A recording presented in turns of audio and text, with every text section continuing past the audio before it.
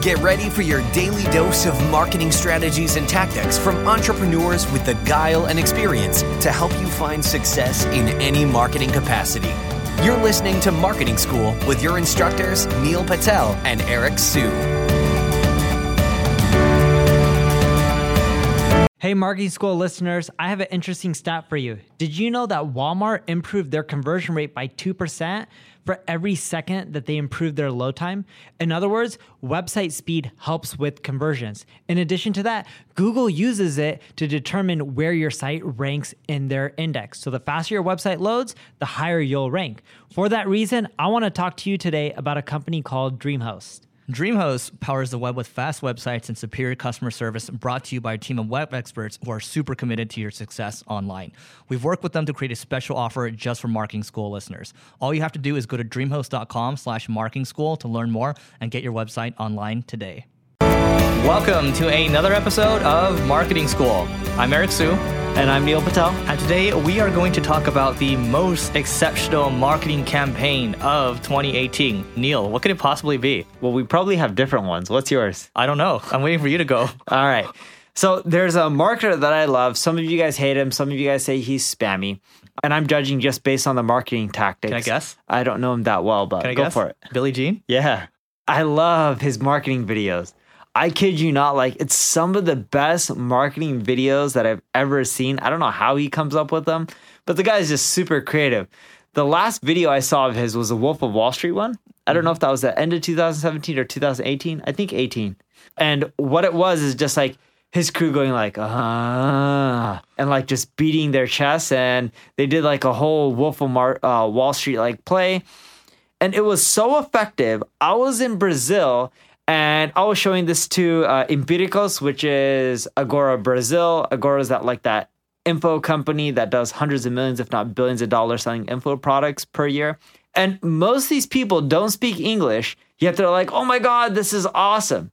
His marketing campaigns are working in a region where people don't even speak English. And they're like, this is awesome. I got to buy this. That's effective. Okay.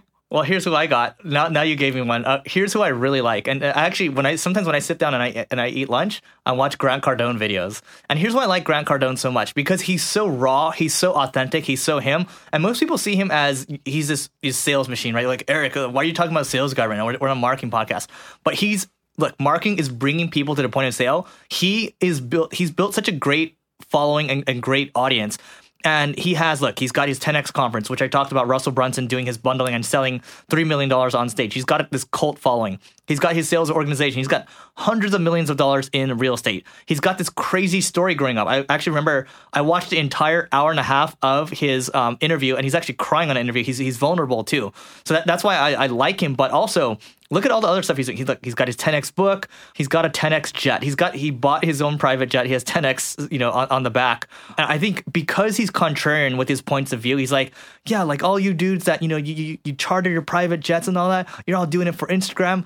This is why you buy a jet, whatever. And I'm like, oh, that reason actually makes sense. And I've actually never heard that reason before. What was the reason? The reason is because he does so many real estate deals face to face. He can literally fly wherever he wants and be back for dinner. He can do multiple flights a day. With charter, you can't do that.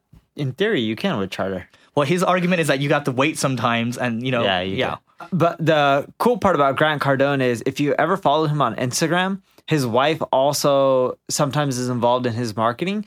And they have they both embrace it. A lot of people say, hey, lifestyle marketing sucks. It's either for some people or it's either not. I don't like it, but it doesn't mean it doesn't work. And there's, I'm not saying there's anything wrong with it. I just don't like it.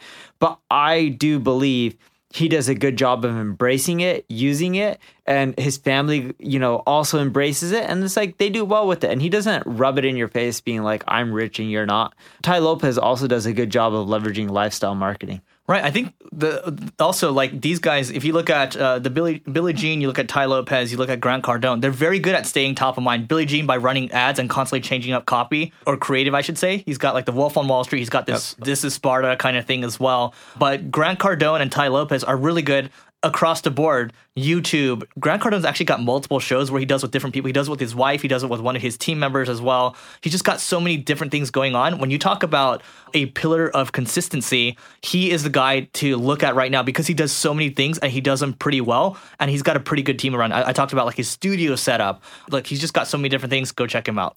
Well, if you think about Billie Jean and Grant Cardone, what do you think there's one thing that they have in common? They can be abrasive and rub people the wrong way. And they both leverage lifestyle marketing to the extreme, but pretty hard. Like make money online? Yes. Yeah. Okay. Now, here's the thing. A lot of people listening will be like, this sucks. This is stupid. It's scammy. I know our audience, right? We're going to get a lot of that. Yeah. But a lot of us are not their ideal customers. So when you're looking at marketing campaigns, don't just look at it whether you like it or you hate it. Look at it from a tactic standpoint. What can you learn from their tactics or their strategy? And also look at it from a perspective of who are their ideal customers. By thinking about marketing from that perspective and having that mindset, when you're running your marketing strategy, you can end up being like, hey, here are the tactics that I can take from Billie Jean or Grant Cardone or whoever and adapt it to my business and still fit in, the same type of persona or attitude or culture or whatever you want to be or message that you want to get across without rubbing your audience the wrong way. And I got this from Ryan Deiss. I was in Austin. He was doing all this email marketing stuff. He was even telling me, he's like, dude, some of this is aggressive and spammy. But he's like, what would be cool? Taking these tactics and applying it to a business like software. He's like, you could crush it. And you know who did that? Russell Brunson. He took a lot of the spammy tactics that people were saying like, oh, these are sketchy, you shouldn't do this, and then applied it into a field that's more, quote unquote, has more longevity or more legitimate. And his income exploded and the business grew fast. Not just fast to a point where, people in his own industry were like, oh, this is cool, this is amazing. He surpassed pretty much most of them, if not all of them. And people looking in the normal tech space or even in Silicon Valley, who fund software companies are like, oh, wow, this is amazing. And the point I'm trying to get across is look at these campaigns, look at these tactics, look at these people. Don't just judge them saying they're spammy or they suck. Just look at their tactics and see if you can take some of those strategies, apply them to your business in a way that fits your brand, your image, and go from there.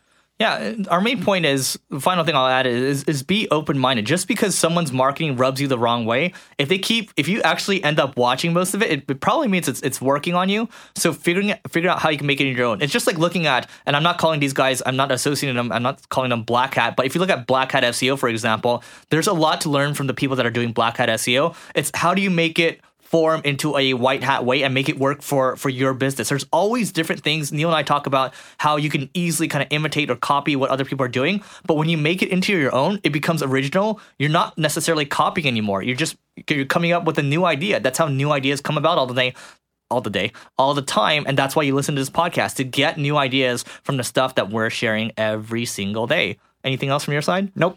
All right, so one more reminder, if you guys are interested in a software bundle where Neil and I are getting, our favorite tools together and we're bundling it for you and figuring out how to give you a better offer, tweet at me at Ericosu, ERICO as in orange, S as in sugar, IU, and say, yes, I'd like the bundle. And that way we can figure out if we want to spend the time and effort on it.